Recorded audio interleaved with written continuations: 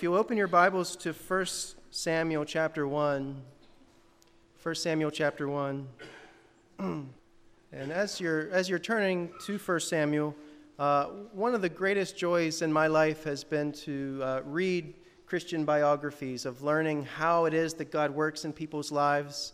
Though he works differently, it's just exciting to see him. And I would encourage you to find a good Christian biography to read. In fact, I was looking at the library in the back, and they have Corrie ten Boom's The Hiding Place. That's a great one. There's a number of them back there. So I would also encourage you, to your right or to your left this morning is a biography that God is currently writing, sitting right next to you. And make sure you're reading those. Make sure you're getting to know one another, loving one another, because it's amazing, as I've just got to know some of you, what God is doing here in Cumberland and what he's doing in each one of our lives. So this morning we'll be looking at Hannah, who I have to admit is one of my favorite people in all of Scripture.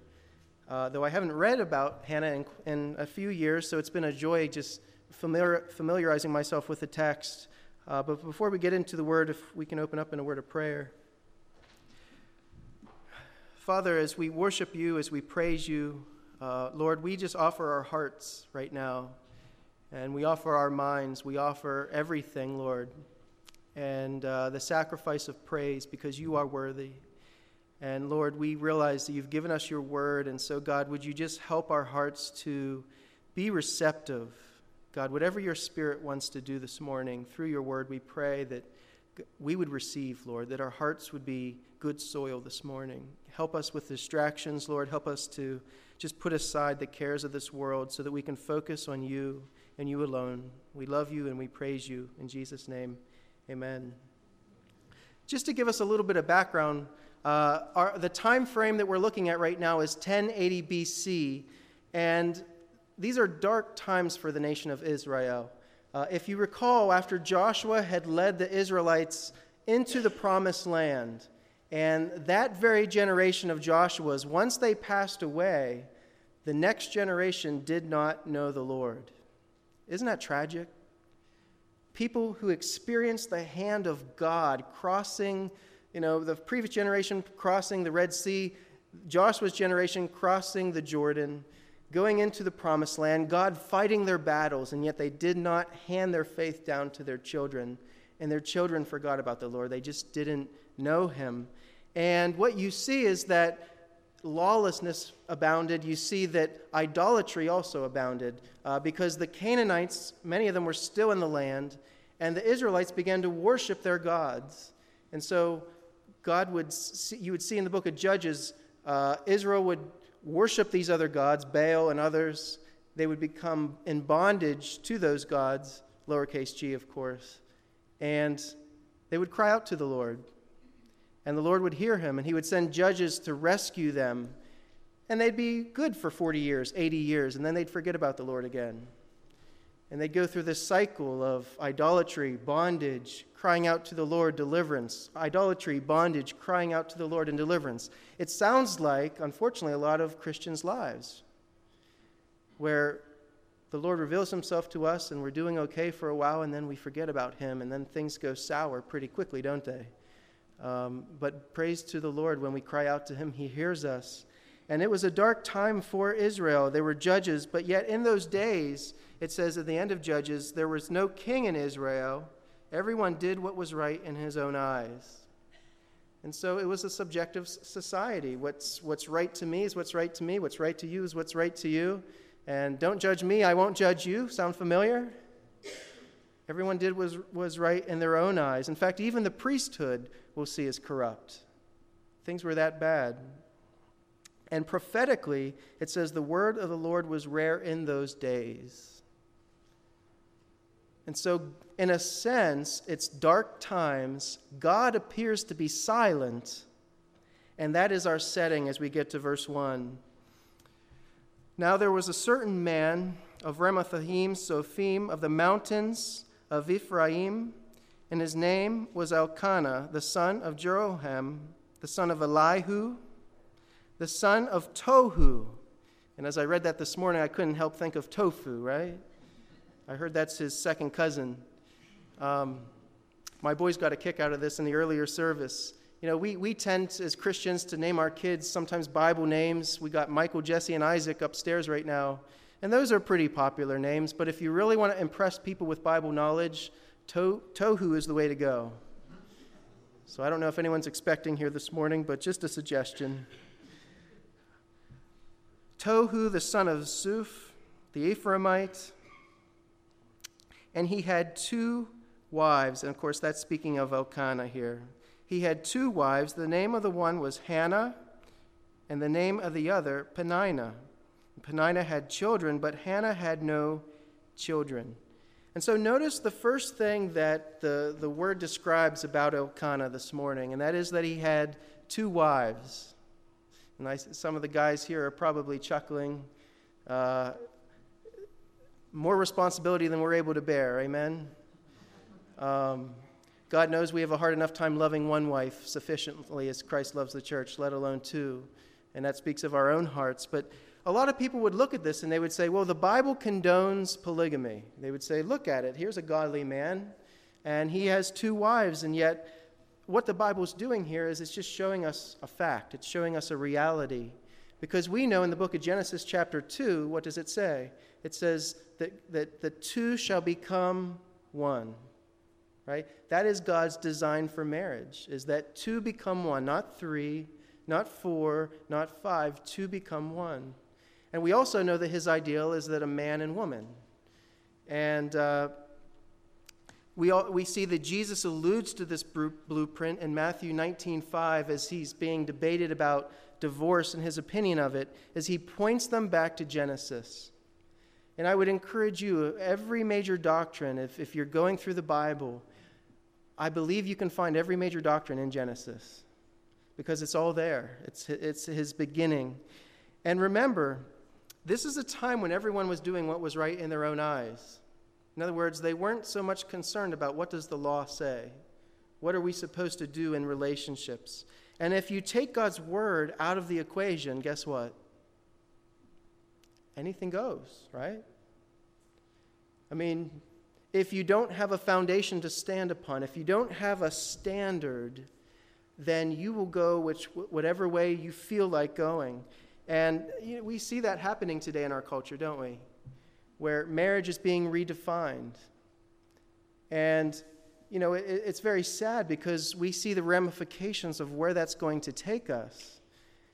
And I'm no prophet, but I believe as I look at the situation of marriage today, I believe it's going to lead to polygamy. I'm not a prophet. I mean, don't quote me on that as far as saying it's definitely going to happen. But I can tell you I was listening to a very prominent person from Hollywood, and a younger girl. You would know her name if I told you. And she was just talking about her relationships. And she said, well, I like men, I like women. I think I'm going to have one of each. And it was actually applauded. Like, it was actually, wow, this is so cutting edge. Not realizing it's been around for pretty much since mankind. But don't be mistaken. Just because the Word of God's showing us that Elkanah has 2 wives, don't be mistaking that it's condoning this. We're going to see today, it's just not a good idea. It doesn't work practically. Notice also we're introduced to these 2 wives. One is Hannah, whose name means grace. And I would argue that, boy, she sure lived out that word. What a beautiful picture of grace that Hannah will be for us this morning. And she's probably Elkanah's first wife. Notice that she's mentioned first here. And what most commentators believe probably happened is that Hannah could not have children.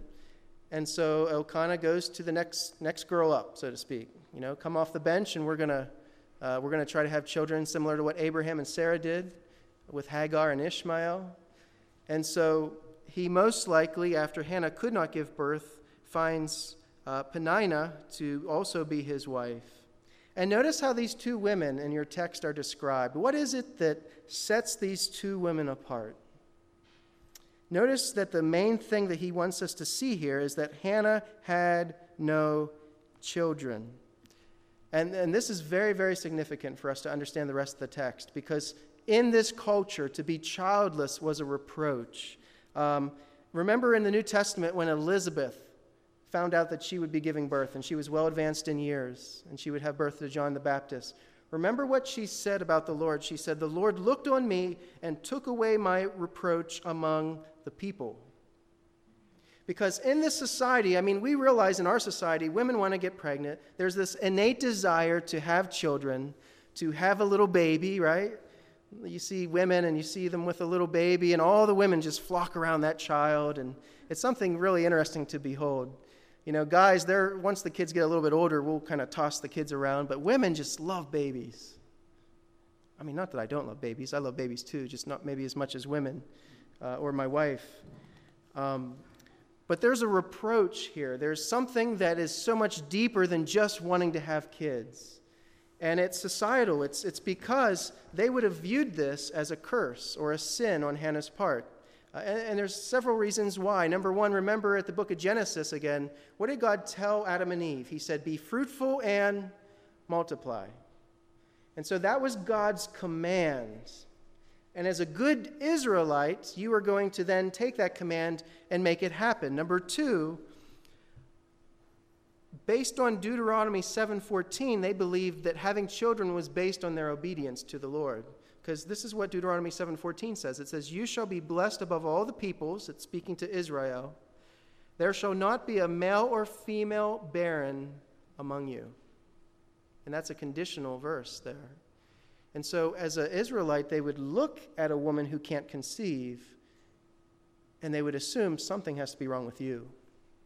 This is your fault that you're not bearing children. Imagine what that would do to Hannah.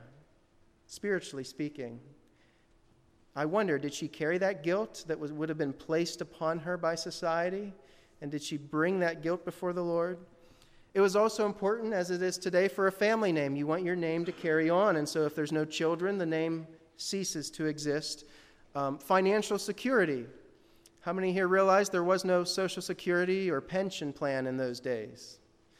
Your pension plan were your children, and you would need them to provide for you as you got older. And that's why in the book of James, when it talks about widows and orphans, you see all throughout Scripture, God is concerned about the widow, the orphan. Why? Because they don't have anyone to provide for them, to be there for them. And so there's financial security.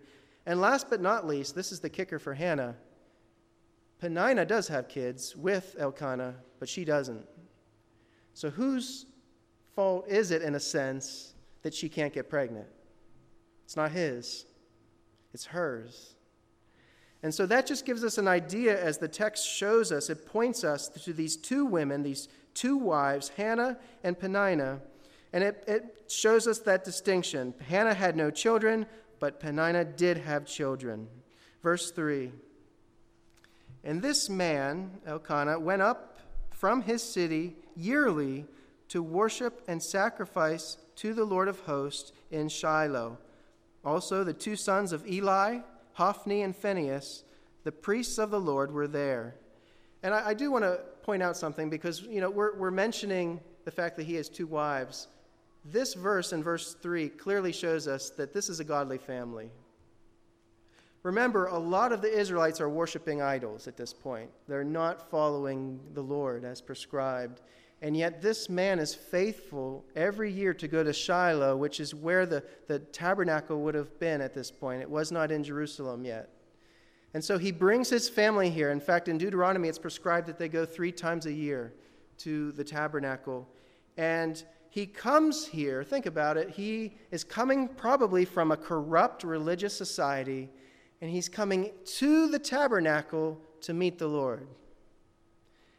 And the text tells us that the priests there were the two sons of Eli, Hophni and Phinehas. Now, it doesn't tell us about them until later on in 1 Samuel, but this is what God tells us about these two guys who are running the operation. It says they were corrupt, they did not know the Lord. So the very priests who are offering up sacrifices, who are supposed to be helping people connect with God, don't even know him.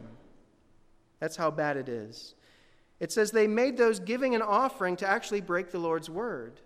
And so when people would bring their offerings there for the Lord, these two priests were so corrupt, they would cause people to actually go against what the Lord had prescribed. And it says that the sin of the young men was very great before the Lord, for men abhorred the offering of the Lord.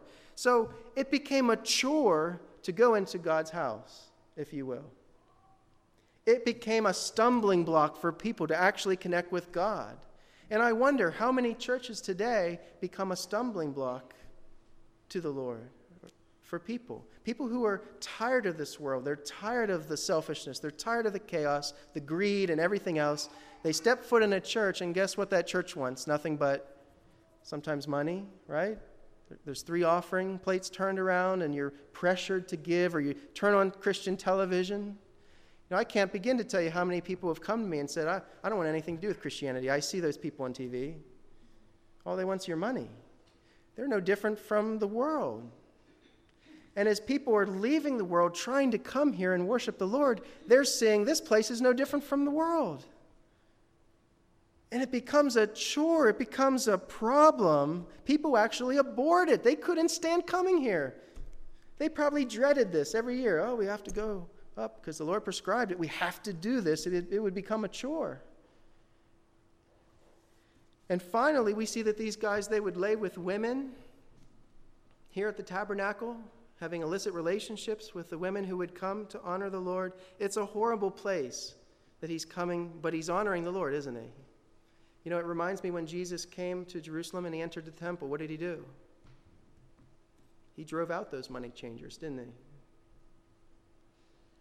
And so, unfortunately, sometimes not a lot changes. The enemy finds a way to get into the house of God, I believe, to distract people from the real thing.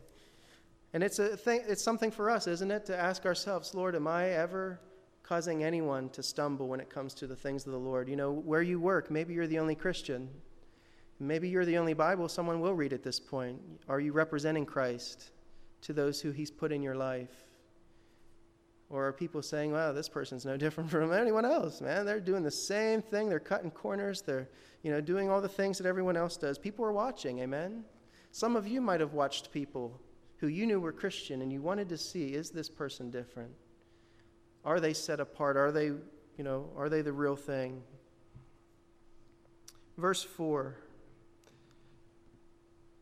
And whenever the time came for Elkanah to make an offering, he would give portions to Peninnah his wife and to all her sons and daughters. Notice that word all. More than one. But to Hannah he would give a double portion, for he loved Hannah, although the Lord had closed her womb. And so as part of the offering, they would actually take part of the meat from the offering, and it would be sort of a fellowship meal that they would enjoy with one another. And this fellowship meal, typically, however many children that you have, is the portions that you would divvy out. And so Peninnah is there with all of her kids lined up. You can just picture it in your eye, right? In your mind's eye. All of these kids, and Elkanah's there just, here's for you, here's for you, here's for you, here's for you, here's for you. And Hannah's right over here on this side just watching this every single year. Just sitting there, alone. Now we do see that Elkanah offers to her a double portion because he loves her.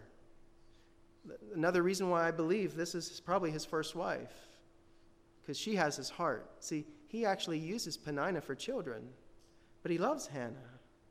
She's his. And there's a part of this verse, at the end of verse 5, that's very difficult, I think. It says, the Lord had closed her womb. Did you notice that? That it was the Lord who closed her womb. You know, that's a hard saying. That's a hard saying for women who can't get pregnant, isn't it? And it's especially hard because I minister to a lot of guys coming off the streets. It's especially hard when you see a lot of women on the streets and drugs, homeless, getting pregnant just constantly. And you see married Christian couples who love the Lord, who love one another and can't get pregnant. And it's a struggle even to this day when these things can't take place. And no doubt it was difficult for Hannah. It was a trial for her. In verse 6, notice how Peninnah is described here. And her rival also provoked her severely to make her miserable. Why? Because the Lord had closed her womb. See, Peninnah didn't get the affection from Elkanah, did he? Or did she? She knew that his heart was with Hannah. And so she's going to use anything she has, any kind of ammo that she can get against Hannah, she's going to use it against her. And so she knows she has all the kids. She has them lined up there. And every year when they would come here for the feast, she would remind Hannah of her barrenness. But it wasn't just barrenness that she reminded her of. In the original language, it's very clear that she's pointing to the fact that the Lord is the one who closed her womb. In other words, it's not just a physical thing, Hannah. This is spiritual in nature. I'm accepted by God. I've got all these children. Let me read to you Deuteronomy and tell you what it says. He's closed your womb. And it got personal. And it got ugly. To the point that she's called what? She's called her rival or adversary. And again, is polygamy good? I don't see it working too well here, right? Because you have two women that want the same thing. And they can't get the same thing. And so the claws are out at this point, though we don't see Hannah retaliating, do we? And so we get to verse 7. And so it was year by year. And you could just say year by year by year by year by year. This is something that every single year is taking place. When she went up to the house of the Lord, that she provoked her, therefore she wept and did not eat. This is a season of suffering, isn't it? This isn't just like a one-time thing, difficult situation, my car breaks down and I'll take it to the mechanic, and even though I can't afford it, we'll make it happen. This is year after year after year after year. That means every year Hannah will go home brokenhearted with nothing changing, except having a rival provoking her, having a culture, a society looking at her downward. It's a long season. And in verse 8, when Elkanah, her husband, said to her, Hannah, why do you weep? Why do you not eat? And why is your heart grieved? See, she's looking for comfort and understanding of a husband. And look what he gives her, right? Notice those three questions. Why? I think that had to be a dagger into Hannah's heart every time he'd ask her, why? You should know why, right? In fact, we do see he does know why, because look at his response. Am I not better to you than 10 sons? So he understands why she's sad. He understands why she's heartbroken. But look at me. Am I not enough for you? See, he's not stupid. He's just insensitive. I have a hard time as a husband reading this text because I think of the times, especially early on in my marriage, to when my wife might be going through something, and just to make her try to smile, or I take it personal when she's down, and I think, well, let me try to make her happy. Let me try to make her happy. And in fact, I only make matters worse because I'm not sensitive to what she's going through. Right, guys? Who here has to work on sensitivity as a man towards our wife? We got that thing down. Don't worry, we'll get to the women here in a minute. Why are you weeping? Why are you not eating? Why is your heart grieved? Am I not better than 10 sons? And before we look at her response, sometimes I like to look at the scriptures and I like to realize it's not what people say sometimes as much as what they don't say. If you were in Hannah's shoes at this point, just putting yourself in her place, how would you respond? You have society against you. You have an adversary who can't stand you, who has all the kids, you have none. Your husband doesn't understand you. I mean, wouldn't this be a temptation for her to get on Twitter or get on her phone and be like, he just doesn't understand me. He just doesn't get it. My husband, he just doesn't get it. She could have dishonored her husband here, right? She could have threw his name through the mud because of this misunderstanding her, because he just didn't get it. And this is a huge temptation. She could have grown bitter at this point. She could have grown bitter towards the Lord, because remember, the text says it was the Lord who closed her womb.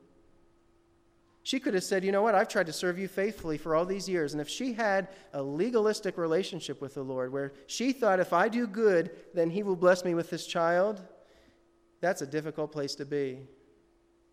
And isn't that what most religion teaches? Like, you do good and then God's going to bless you? And therefore, if you aren't blessed, it's because you're not doing something good, right? It just reminded me this morning of a friend of mine who his wife got pregnant. He's a full-time evangelist and godly couple. And they were told early on in the pregnancy that this child would probably not make it. And they were praying. Of course they were praying. They were asking God for a miracle. They believed he could do a miracle. But the concluding prayer that this couple prayed was, Lord, not our will, but yours be done. And can you believe after she gave birth to a stillborn, there were people from the Word of Faith movement who condemned them for not having enough faith? In the midst of their grief and suffering, in the midst of it, like right after this child passed and she gave birth to that child, how painful that had to be to give birth to a stillborn baby, this baby that you would look for years possibly. They were older in years too, so it's not like she was 20 years old and can have a lot of children. But that's what religion does. It looks at people and it condemns them because it's viewing this as, I do this, God does this. And it's a temptation for Hannah. It's a temptation for her to grow bitter towards God, her husband, Peninnah. Yet we don't see any of that here, do we, in verse 9? Notice her response to an insensitive husband. So Hannah arose after they had finished eating and drinking in Shiloh. And now Eli the priest was sitting on the seat by the doorpost of the tabernacle of the Lord. Verse 10, and she was in bitterness of soul and prayed to the Lord and wept in anguish. What did she do with her burden? She cast it at the feet of the Lord, didn't she? She cried out to him with every ounce of her being. In fact, when it tells you in there in verse 10 that she was in bitterness of soul, okay? In Scripture, every time something like this appears, relief of any kind is never found from other human beings. It's only found in God. That when someone is so bitter of soul, there's a point that we get that words just don't suffice, right? Like when you are so broken, you are so beat down by the world, it doesn't matter what people say, you need to have an encounter with the Lord. You need more than what any person can possibly give you. In fact, sometimes I think we put expectations on people, don't we? And we expect things from people. And when they don't give us those expectations, we respond. And sometimes that shows us maybe we're expecting too much. If her husband was her idol here, she would be broken.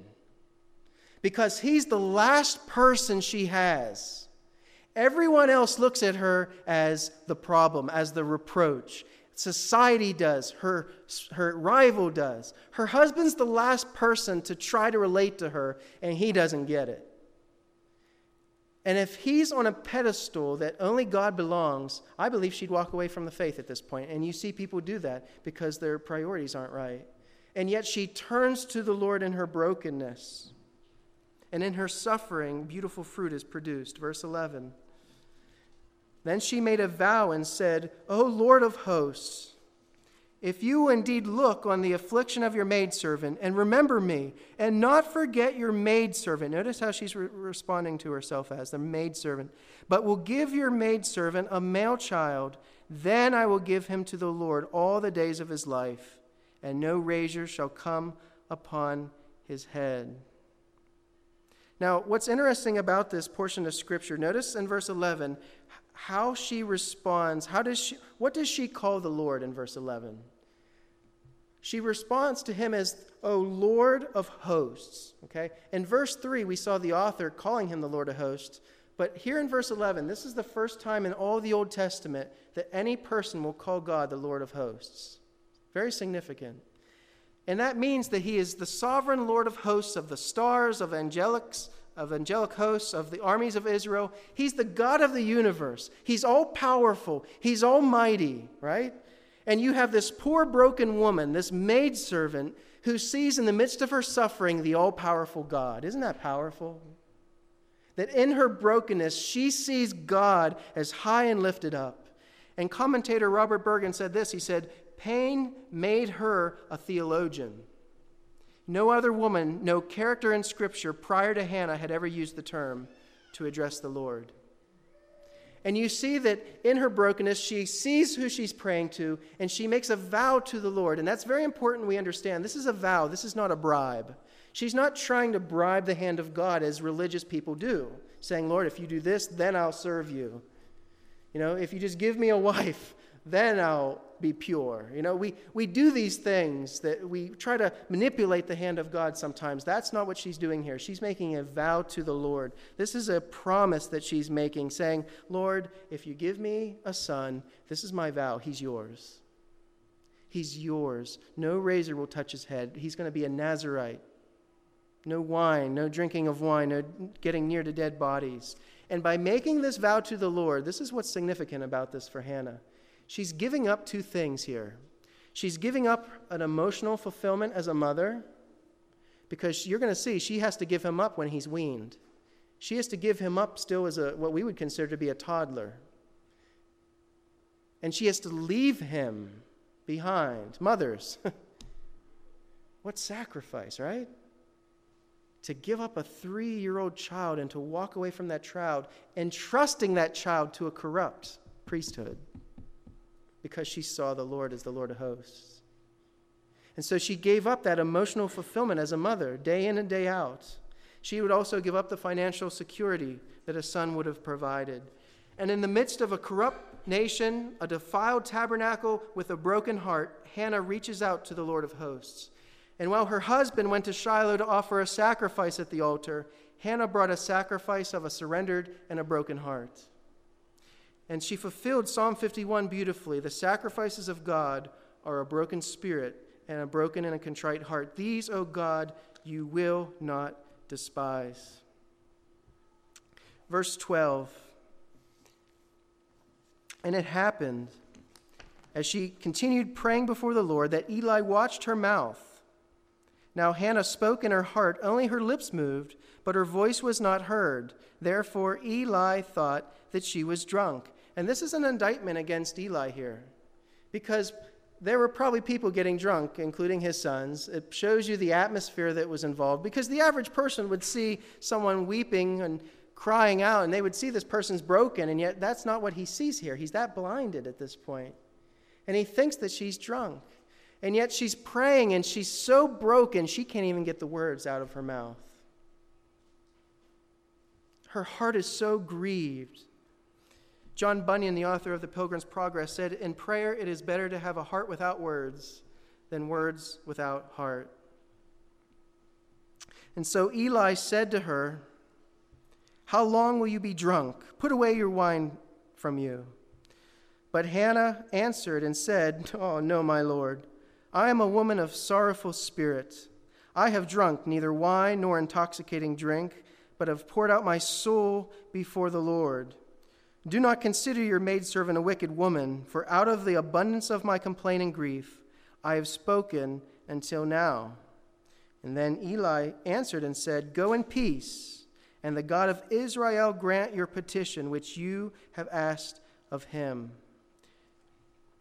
And she said, let your maidservant find favor in your sight.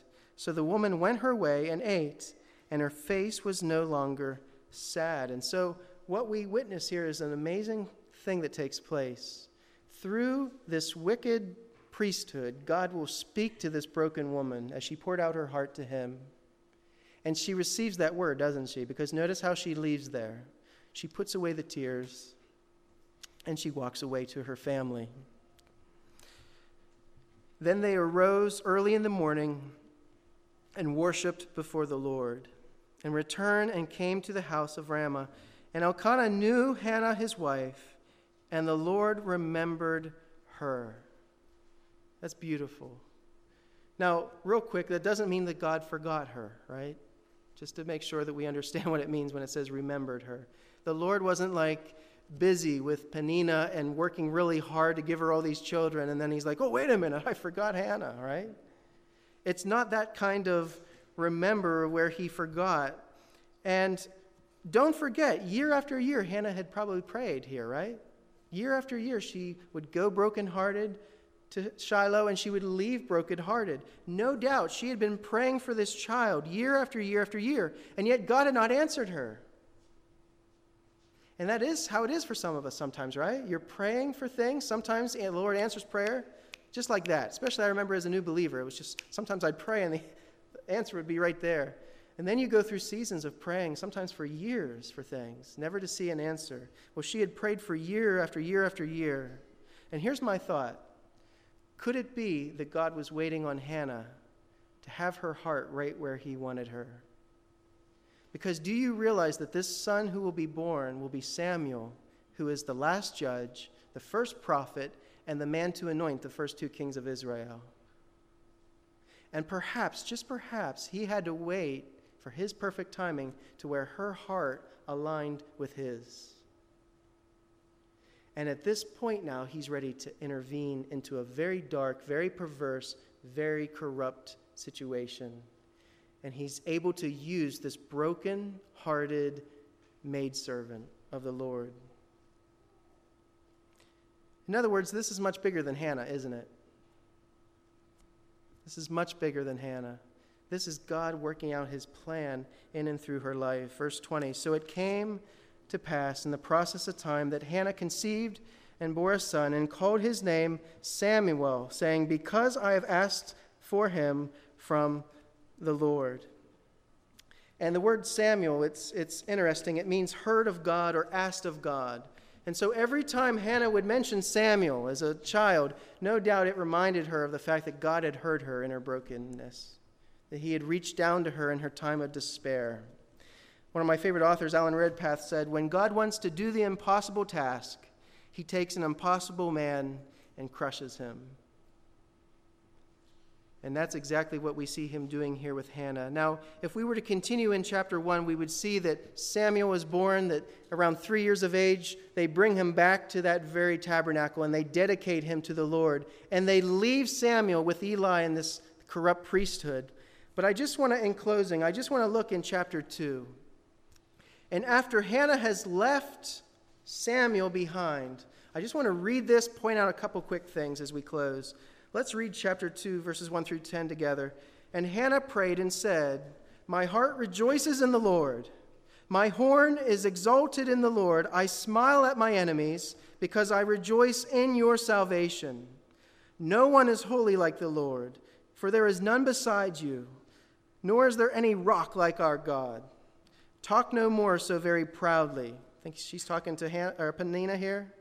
Let no arrogance come from your mouth, for the Lord is the God of knowledge, and by him actions are weighed. The bows of the mighty men are broken, and those who stumbled are girded with strength.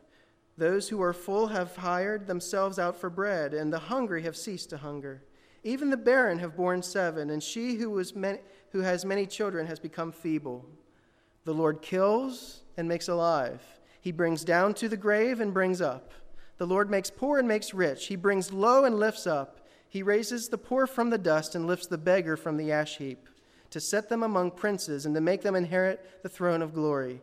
For the pillars of the earth are the Lord's, and he has set the world upon them. He will guard the feet of his saints, but the wicked shall be silent in darkness. For by strength no man shall prevail. The adversaries of the Lord shall be broken in pieces. From heaven he will thunder against them. The Lord will judge the ends of the earth. He will give strength to his king and exalt the horn of his anointed. A couple quick observations as we close. Number 1, notice, is Samuel ever mentioned in this passage? Do we ever see her mention this child, that she's just given back to the Lord? We don't see him, do we? Who do we see? We see the Lord. And we see this broken woman reveling in the matchless worth of God. We also see, when you look in the New Testament, Mary's prayer after she finds out that she's pregnant with the Messiah mirrors this prayer of Hannah. In fact, if you were to compare the two, they're very similar.